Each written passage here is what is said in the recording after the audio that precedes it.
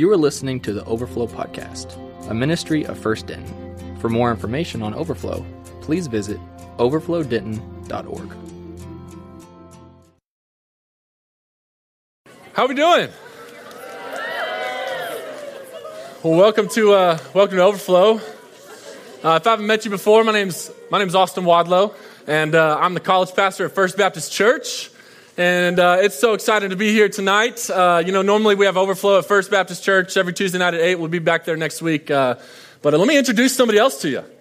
This is my man, Midge. Y'all say, what's up, Midge? What up, Midge? Did you hear that? They're talking to you? He's like shaking. So Midge, full name Midge Wadlow.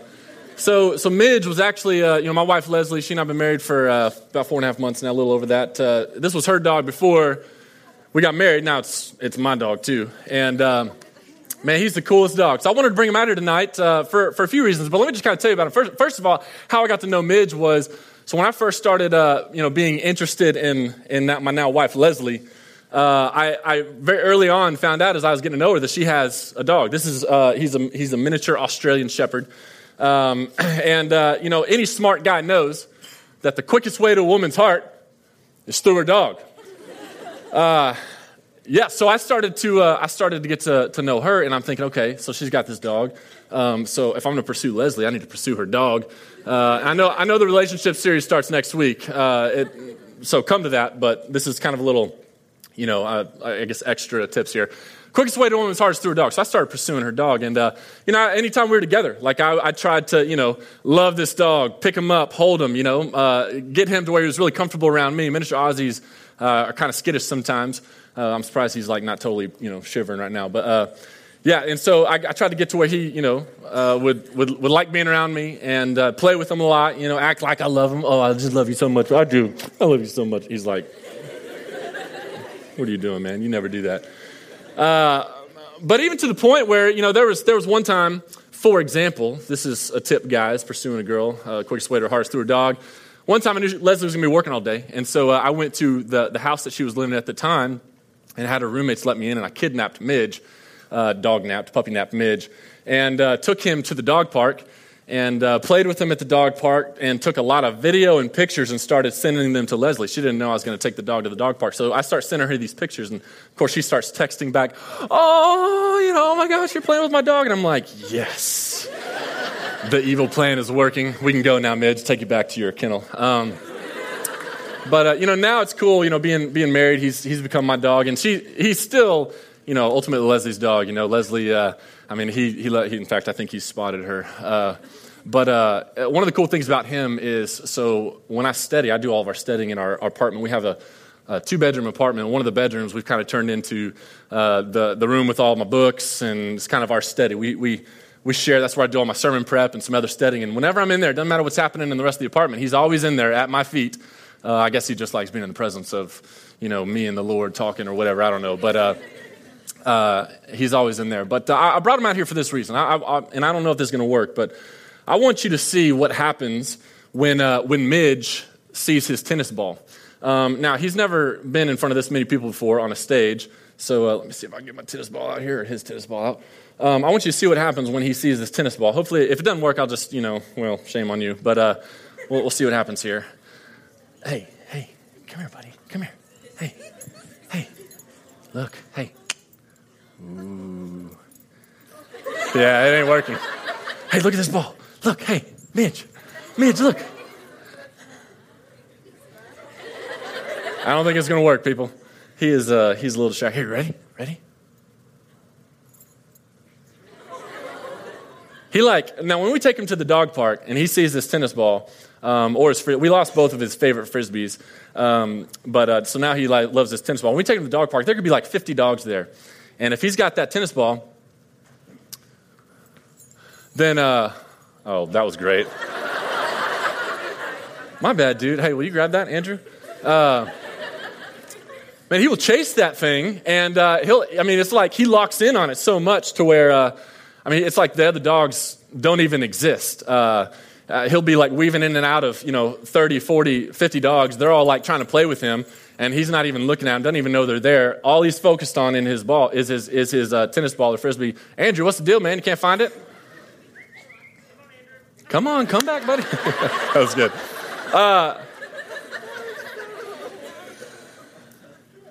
There we go. Hey, look, there's your ball. Ready? Go get it. There we go. So he'll play with it for a little bit here. But you ready? Okay.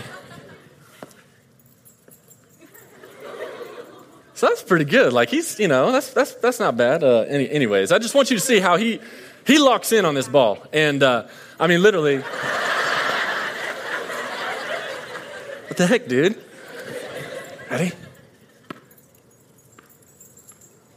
He's like, oh, what's wrong with him over there? Get it. Look, there's your ball. Get it. Go get it. Anyways, he locks in and doesn't think about anything else. Now, this is a unique scenario, and so you can see he's pretty locked in. But yeah, so it's fun, it's cool, but it's also kind of scary. The other day, I was throwing the ball with him out in our apartment area, and it took a bad hop, and it ended up going into the parking lot. And this ball, was flying, and he locks into the point where he doesn't pay attention where that ball's going. He doesn't pay attention to his surroundings. So the ball darts into the parking lot. He takes off in a dead sprint after the ball. He knows he's not allowed in the parking lot. But again, tennis ball, nothing else matters. I'm yelling at him to come back. He doesn't even hear me. He's going after that ball in the parking lot. And it terrified me. Leslie was out there. It terrified her because our parking lot's really busy. And I know if he's chasing this ball, there could be 17 cars coming. He's not going to see a single one because he's so locked in on that ball. And we'd be devastated. We would be devastated if something happened to this little guy. Wouldn't we be devastated? We'd be devastated. We love this little dude. A couple years before I met Leslie, she took Midge with her family to, his name's Midge. Oh, I already told you that. She took Midge with her family to New Mexico. They were staying in this house up in the mountains in New Mexico, pretty isolated area. And I think Leslie and most of her family went out shopping, and her dad stayed at home at this place. And they had a few dogs there. Midge was one of them. And so he let the dogs out. I just realized how that sounded. Coming out of my mouth. Who let the dogs out? Anybody? Okay, whatever. I'm old. So he let them outside, and there's kind of like this fenced-in patio area. And he forgot that he left them out there. Well, Midge was the smallest of the dogs, and somehow he figured his way out of the little fence. And so he ran off. Now, our speculation is he saw a bird or a squirrel or a rabbit or an elk or a bear or something. He sees stuff. He likes to chase it. And so he takes off chasing whatever it was and disappeared. So her dad goes out there a few hours later, remembering that the dogs were out there and Midge is gone. So he calls Leslie and them and like, hey, Midge is gone. So they come back to the house. And again, they're up in the mountains, okay, pretty isolated. And they look all afternoon and they don't find him. So it gets to where it's dark. It's no point in looking anymore. So they just went to bed and figured that Midge was gone. And so he spent an entire night out in the wild. I guess Midge is like a little version of Bear Grylls or something. Survived. This was in the winter, okay? There's like bears up in these mountains. There was snow on the ground. And the next day, somebody found him, called their vet. The vet called them, and they got Midge back. But, man, it would have been so devastating to lose him. What's crazy is, again, this is how he got lost. He's out there. He's chilling now. I might just be able to leave him up here. I don't know. We'll see. Too distracting. What happened was, he was out there with the other dogs, but he got locked in on a bird or a squirrel or whatever it was, and he took off chasing it, not paying attention at all to where he was going. So hold that thought, and y'all give it up for Midge. I'm gonna give him back to his mama. Leslie, will you call him over there?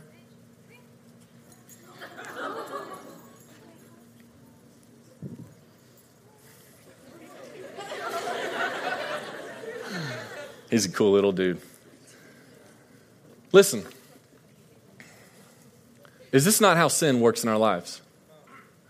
So thinking about Midge. So something grabbed his attention. Something stole his attention, stole his focus, stole his affections, essentially away from his master. When I was throwing that tennis ball, took off in the parking lot, I'm yelling, but he was so locked in on that tennis ball. His affections, his attention, his focus had been stolen away from his master. Out in New Mexico, he's locked into this fence, but he found a way out because he got locked in on this bird or this squirrel, whatever it was, chases it, not paying attention to where it's going. Isn't this how sin works in our life? Something grabs our attention. Something grabs or steals our affections, our focus away ultimately from our master, and we chase that thing whatever it is, wherever it leads us, becoming completely unaware of our surroundings and where ultimately it's leading us to. Then suddenly, after we've been chasing it for a while, we finally look up. We finally realize that we haven't looked up in a while. And by the time we finally look up, we realize that we don't even know where we are. We're lost. And we're not even sure how to get back. We have no idea how to get back. Listen, is this not the story of potentially many people in this room tonight? You know, the series that we're doing, as you see on the screen, this is the last night of the series. If you've been with us the first 4 weeks of Overflow, we've been doing a series called Eclipse. What happens when the world gets in the way? And tonight I want to ask this question. What does happen when the world gets in the way? I mean, what happens when the world has gotten in the way? And here's what I mean. Like, what happens when like you have totally screwed up? What happens when you're lost? Like, you have made some decisions that maybe in your mind you feel like you've basically ruined your life.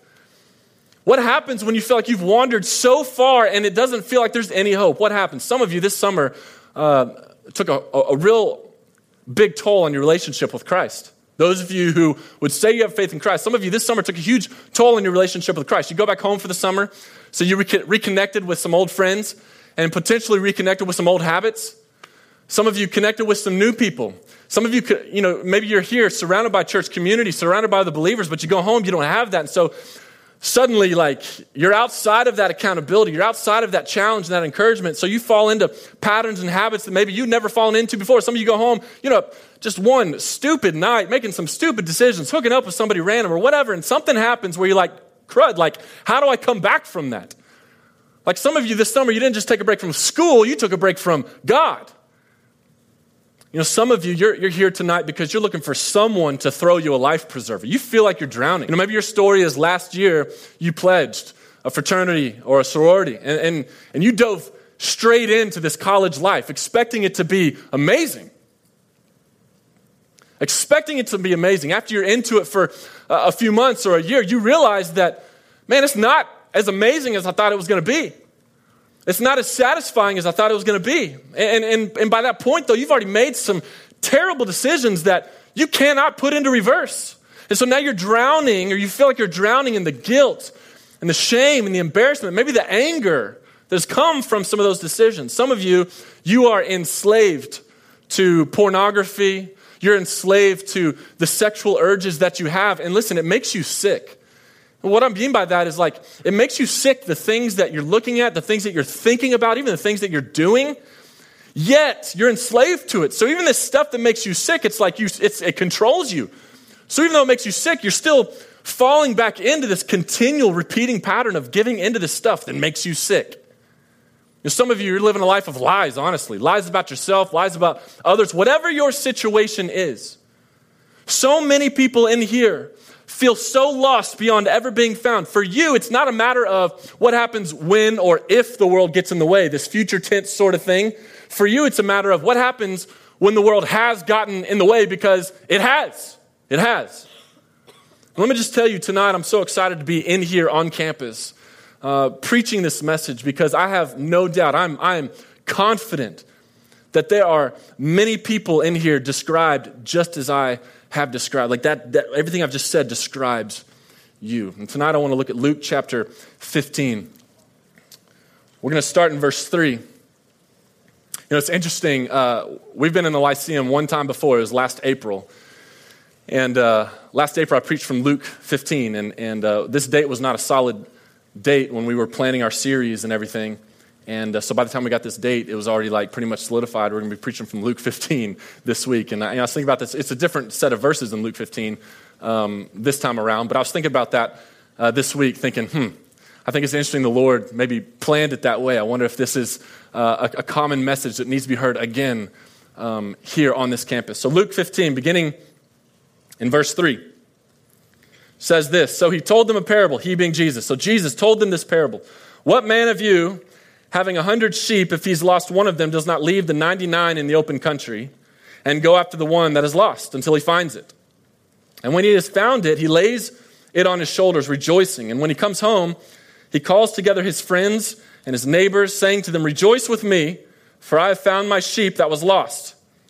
Just so, I tell you, there will be more joy in heaven over one sinner who repents than over 99 righteous persons who need no repentance. So again, if you've been with us the past 4 weeks, we're dealing with another parable here. And parables are stories that Jesus would use to explain bigger, deeper truths. And as we've seen in these parables, almost always the people and the things in these parables represent something in that bigger, deeper truth. So let's just get after it tonight. We are the sheep in this parable. It's pretty obvious that in this parable, we're the sheep. And there's some huge implications that come with being a sheep. Implication number one is sheep are weak. So turn to your neighbor and say, bro, you weak. Some of y'all jumped at that a little bit too quick. Sheep are weak. Now think about this. Like when you're a little kid and your elementary recess, whatever happened to recess? Why don't we have that now, Big college-sized playgrounds. Yeah, I got to preach to that or come on to that. Elementary school recess. Think about this. You go outside, you're playing I don't know if you remember doing this, but little kids love, they have these big imaginations. They play games, like they just create scenarios. And one of the things that little kids play all the time is they want to be like animals. You ever remember doing that? Like pretending you're an animal? Some of you are like, yeah, I did it yesterday. It's a little weird, but whatever. Little kids love to pretend like they're animals. If you don't remember doing that yourself, surely in the past few years, you've seen a little kid doing that, running around roaring like a lion or something like that. But you never see a kid in a game like that who's like, ooh, I want to be a sheep. Meh. You run around, meh. You never see that. In fact, Leslie, if one of our kids, when we have kids one day, does that, it's like, hey, Mom, Dad, let's play like our animals. And it's like, I want to be a sheep. That kid is indefinitely grounded. We will not have that kind of underachiever in our household.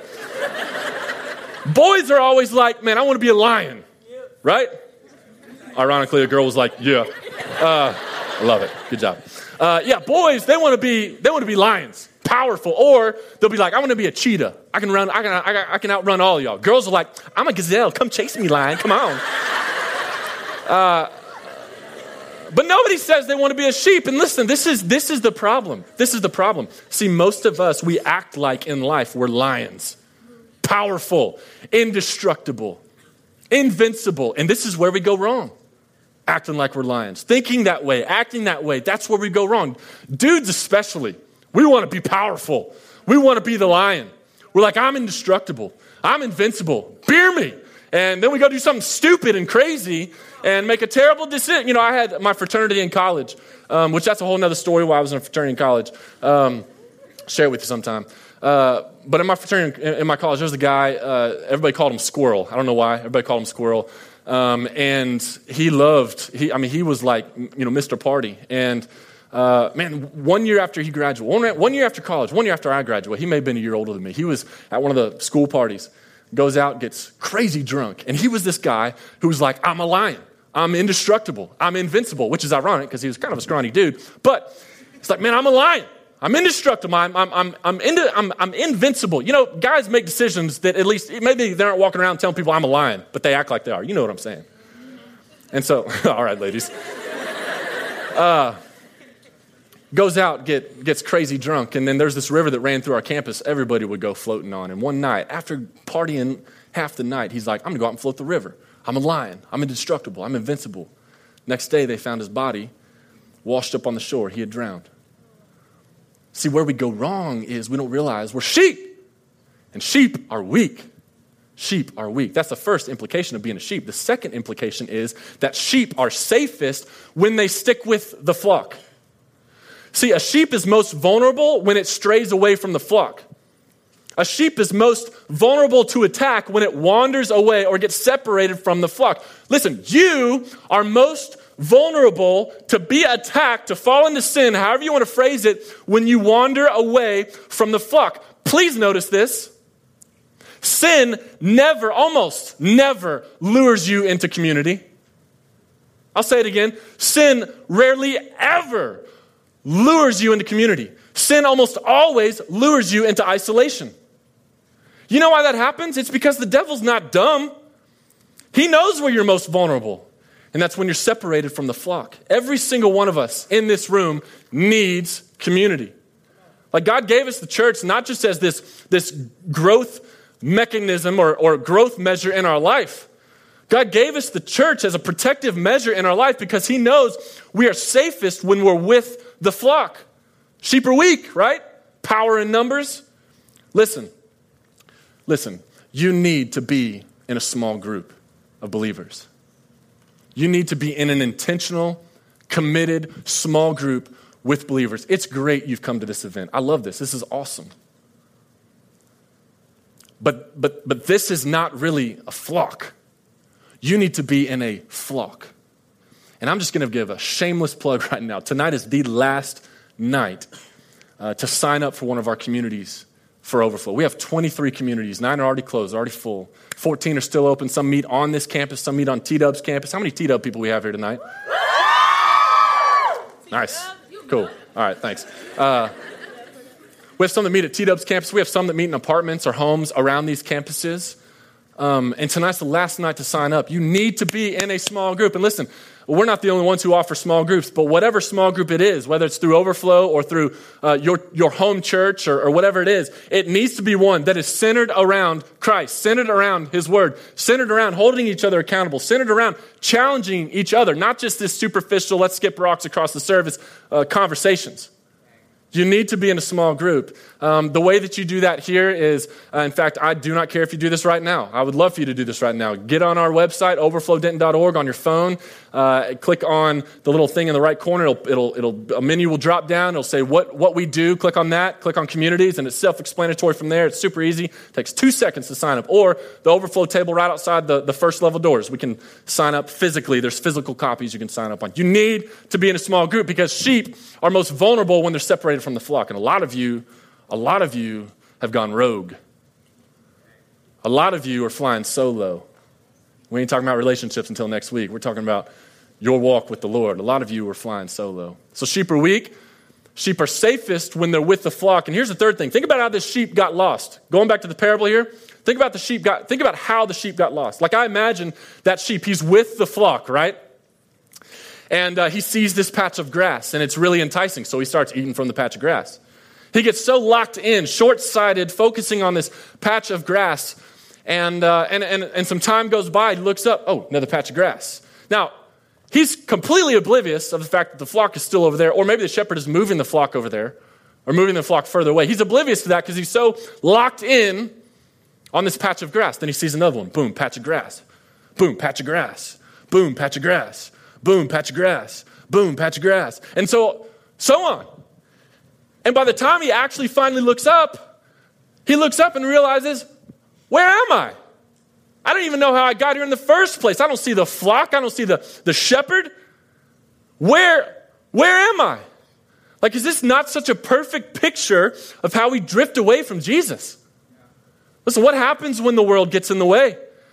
We slowly drift away from Jesus, and before we know it, we look up, we can't even see Jesus. We can't even see the rest of the flock. We can't even tell where we are. We can't even tell how to get back. We're lost. It's like Jesus, not Jesus, think about the sheep in the grass, or Midge and his tennis ball, or Midge and that bird that he ended up getting lost in the mountains with. Like we become so distracted by sin that we pay no attention to where it's leading us. And before we know it, we're lost. We're in such deep trouble. And in some cases, we're in danger of even losing our lives. I'd love to be able to get inside the head or the heart, the emotional core of the sheep in this parable. Do sheep even have emotions? I don't know. You ever hung around sheep? They're pretty bland animals. But I mean, what do you think that sheep was thinking or feeling when he looked up and realized he was lost? Or Midge, the dog. I would love to get inside of his mind, his heart. He does have an emotional core. He's a very sensitive dog. It's really kind of funny. Whenever he knows he is, when he messes up or he does something he knows he shouldn't, and then we call him on it, he is devastated. I'll get down on my knees and he just will run over and throw his body against me and start whimpering. He's a very vocal communicative dog. I wish he could talk too. That'd be pretty cool. Anyways, I wish I could have gotten inside of his heart and his mind when he got lost in the mountain. What do you think Midge was thinking and feeling that night alone on the mountain in the snow as mountain lions and, I don't know, coyotes, wolves, whatever, are howling around him? What do you think he's feeling? Went into MacGyver mode or Bear Grylls mode or whatever, survived the night. He walks out, victorious at the end. But what do you think he was thinking? Let me tell you what. I know what so many people in this room tonight are thinking and feeling. Some of y'all, you're thinking there's no way. There's no way that you'll ever get out of what you're in. Like some of you right now, let alone, think about the people out on campus. But I have no doubt this is happening in the room. Some of you, you're thinking there's no way I'll be free from this guilt and this shame that I'm feeling.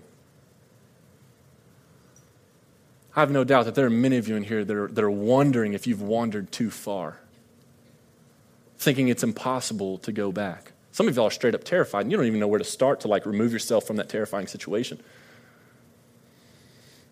You're cold, you're lonely, you're depressed. I mean, some of y'all, you seriously feel lost to God, lost to hope. Like you've lost hope. Some of you feel lost to usefulness, like you feel like you will never be useful again. Some of you feel lost to joy and happiness. Will you ever have that stuff, that feeling ever again? I want to look back at verse 3. So look at this. It says, so Jesus told them this parable. What man of you having 100 sheep, if he's lost one of them, does not leave the 99 in the open country and go after the one that is lost until he finds it? And when he has found it, he lays it on his shoulders, rejoicing. And when he comes home, he calls together his friends, his neighbors, saying to them, rejoice with me, for I found my sheep that was lost. Seems kind of a little overboard to do that. Verse 7, just so I tell you, there will be more joy in heaven over one sinner who repents than over 99 righteous persons who need no repentance. So we're the sheep. Listen, Jesus is the shepherd. And there's 4 words that I want you to pay special attention to. The 4 words are, at the very end of verse 4, it says, until he finds it. I don't know if you have a pen or you're using an app that you can highlight or underline stuff. I want you to underline that until he finds it. In my Bible, I've circled it, drawn an arrow out to the margins, wrote some notes in the margins. But until he finds it. Look at verse 4 again. What man of you having 100 sheep, if he's lost one of them, does not leave the 99 in the open country and go after the one that is lost until he finds it? I don't want to dance around the point here. I want you to see this. If this is so obviously true of a normal shepherd and his sheep, so like a normal shepherd, if he loses a sheep, it's just obvious. The way Jesus says this parable, it's obvious. That shepherd is going to go looking for that sheep until he finds the sheep. If that's obviously true for a normal shepherd and a sheep, then how much more true is this of Jesus, the greater shepherd, and those that he knows are his? Like for those in this room who are wondering if you've wandered too far, done too much, are way too lost, here's your answer. God, Jesus, he has not given up on you. Jesus will never give up on you. No matter how far you've gone, no matter what terrible things you've done, no matter how lost you feel, Jesus is going to pursue you, as his word says, until he finds you. And listen, if that's not enough to convince you, like you're still sitting there thinking, yeah, but bro, you don't know. You don't know what's going on in my life.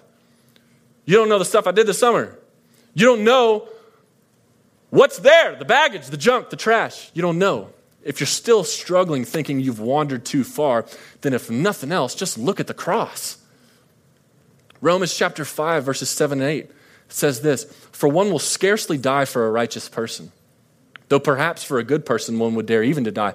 But God shows his love for us, in that while we were still sinners, Christ died for us. Listen, Jesus didn't die for you because you got your act together and convinced him to do so. Jesus died for you precisely because you don't have your act together. God's love, Jesus' his love, it's unmatched. It can't be copied. It can't be mimicked. It can't be paralleled. A good shepherd protects his sheep at all costs. Think about this. If a wolf comes after the sheep, the shepherd's going to get in between the wolf and the sheep. He's going to absorb the blow of the wolf towards the sheep. And then he's going to fight that wolf, kill the wolf, destroy the wolf. But Jesus is the greater shepherd. And listen, he gets between us and sin and death. He absorbed the blow of sin and death. And he didn't stop there. He fought it and he killed it at the cross. 1 Corinthians 15, verse 54 through 57 says, death is swallowed up in victory. O death, where is your victory? O death, where is your sting? The sting of death is sin, and the power of sin is the law. But, there's that word again, stop sign of scripture if you were here last week. But thanks be to God who gives us the victory through our Lord Jesus Christ. Some of y'all need to hear that tonight. So go back to those 4 words, until he finds it. You know, if you've been attending the How to Study the Bible course that I teach on Sunday mornings, shameless plug here at First Baptist Church, 9:30 a.m. in the gym.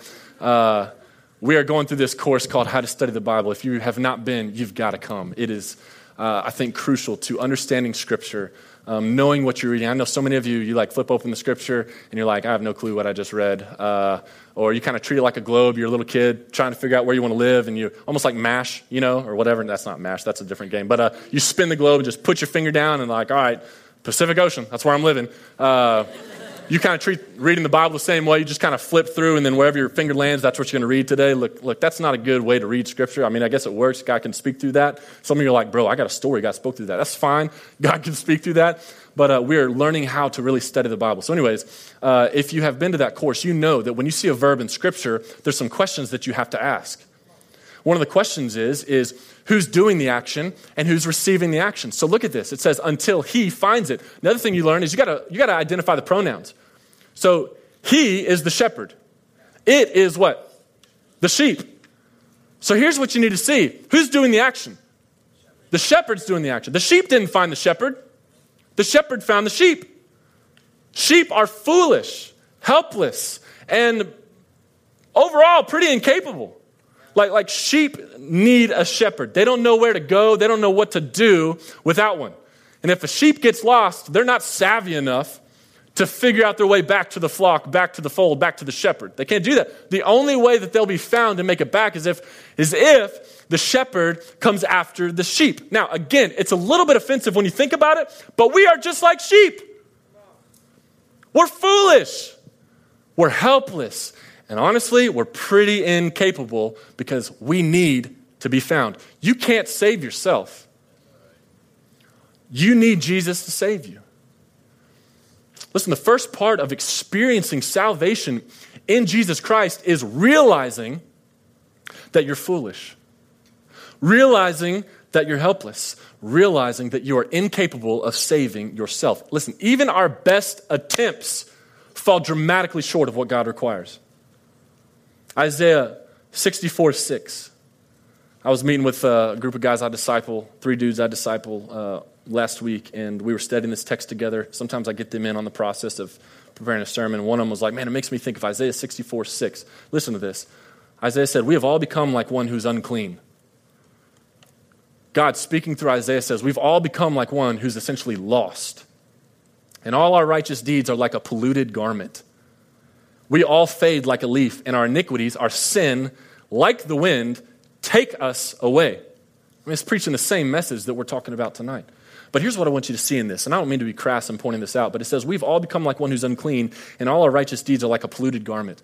You know, this is one of the places where the Bible actually dilutes the word that's actually used so that it's not offensive to people. Those 2 words, polluted garment, you want to know an exact translation of that? It's a used, bloody menstrual rag. That's what it says. You look at the Greek, you look at the Hebrew that this is written in, that is the exact translation.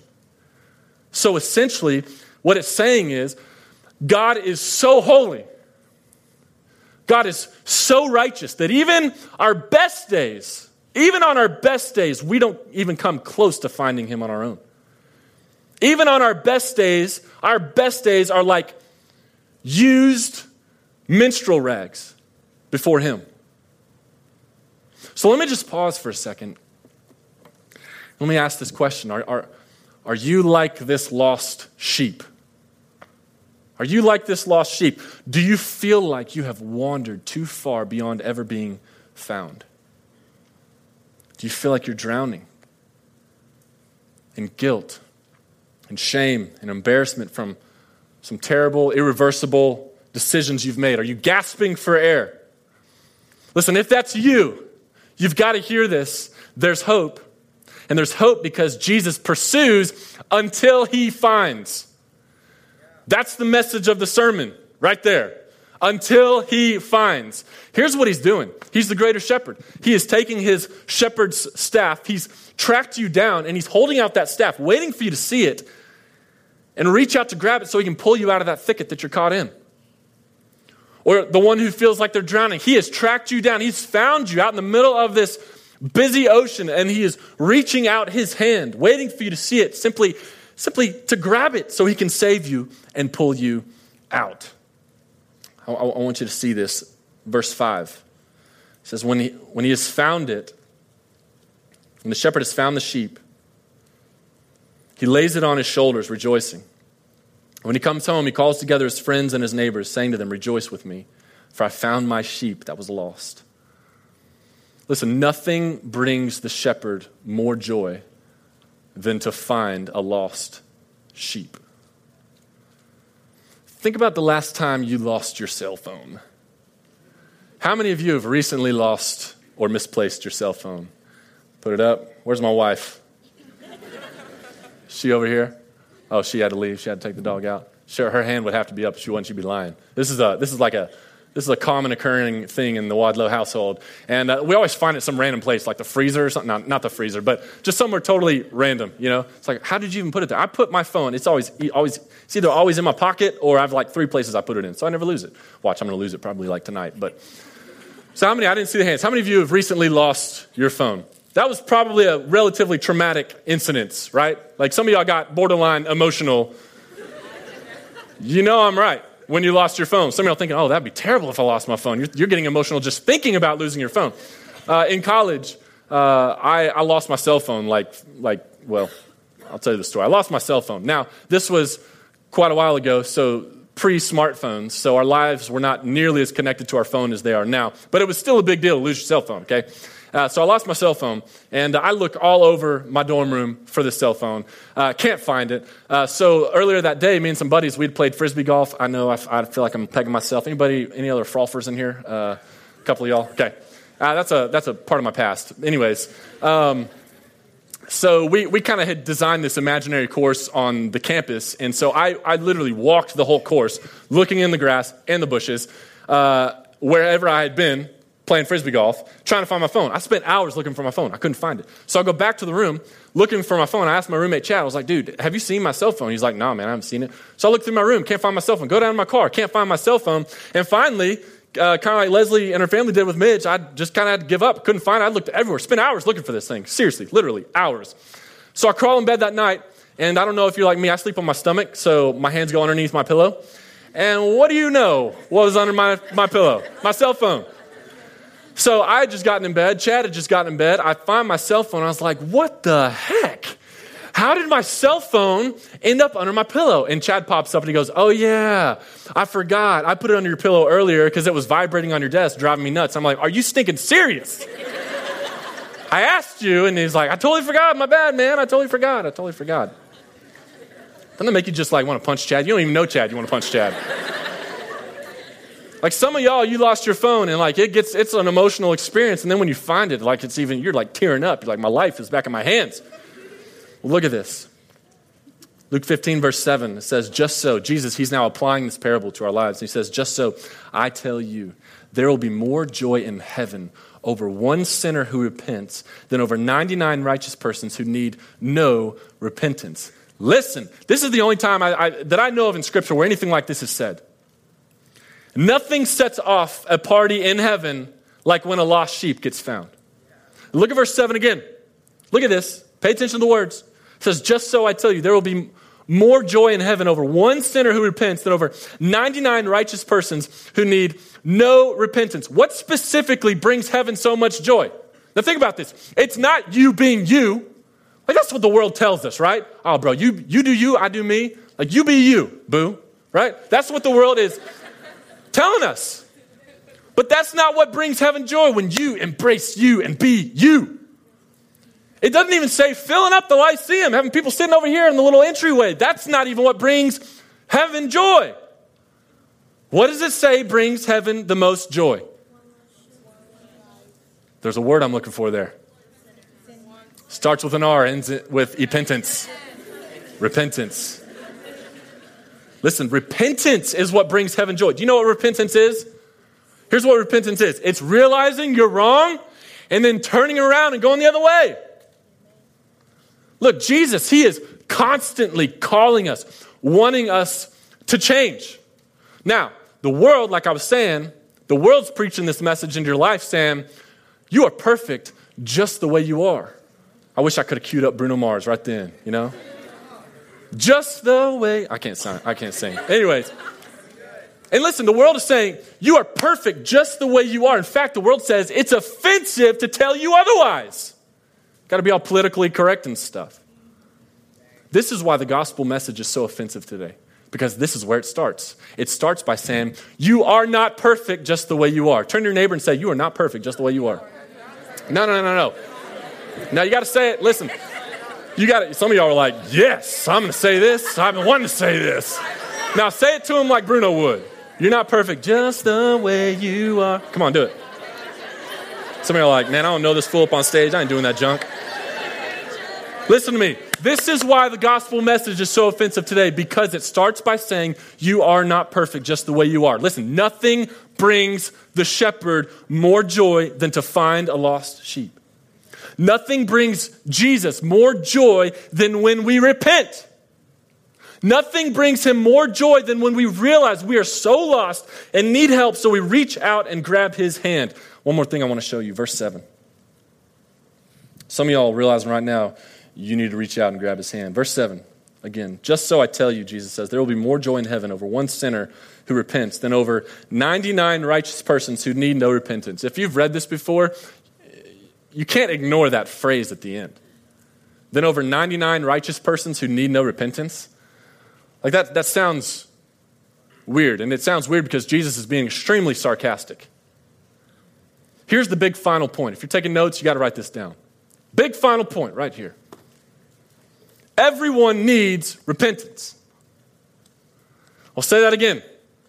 Everyone needs repentance. Y'all say that after me. Everyone needs repentance. Everyone needs repentance. Some are just too self-righteous to realize it.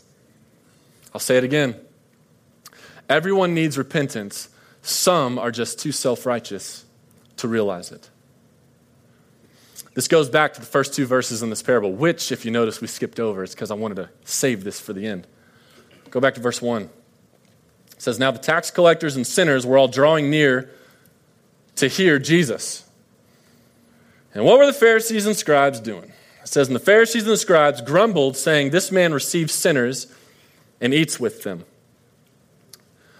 And then you get to verse 3 where it says, so Jesus told them this parable. So the whole reason this parable gets told in the first place is because what we just saw happen in verses 1 and 2. And here's what we see happen in verse 1 and 2. We see two distinct pictures. Picture number one, we see sinners and tax collectors drawing near to Jesus so that they could hear him. Picture number 2, we see the Pharisees and the scribes standing in the back and grumbling as these sinners walked by to squeeze in closer to Jesus. And here's what Jesus is trying to help us see. You either know you're a sinner and tax collector, so you draw near to Jesus, you squeeze in closer to hear him, be close to him, or you think you've got your stuff together, so you stand in the back and grumble as all those other sinners walk by to get close to Jesus. Now here's the big final truth again. Everyone needs repentance. Some are just too self-righteous to realize it. All of us fall into one of those two categories. Picture number 1, sinner, tax collector, pushing in close to Jesus to hear him. Or picture number 2, Pharisee, scribe, somebody who thinks they got their stuff together, standing in the back, grumbling as those other sinners walk by. Which picture are you? Here's the reality. Some of you tonight, this is the night that Jesus finds you. And if that's you, you have two responses. They go together. First response is you repent. You repent. You realize that you're wrong and you turn the other way. You realize that you are hopeless, foolish, helpless, incapable of saving yourself, and you've wandered off in your sin. You realize you are lost. You realize that you have no idea where you are. You realize you don't have a way to get back to the flock. You repent.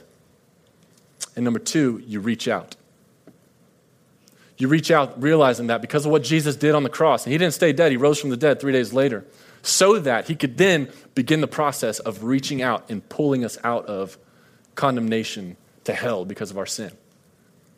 Reach out. Realize that he's standing there reaching out. He's found you. You just got to repent. Reach out. Take that salvation from Christ. Let me pray for us. Thank you for listening to the Overflow Podcast. Please feel free to download and share with friends. We ask that you do not alter any of the previous content in any way.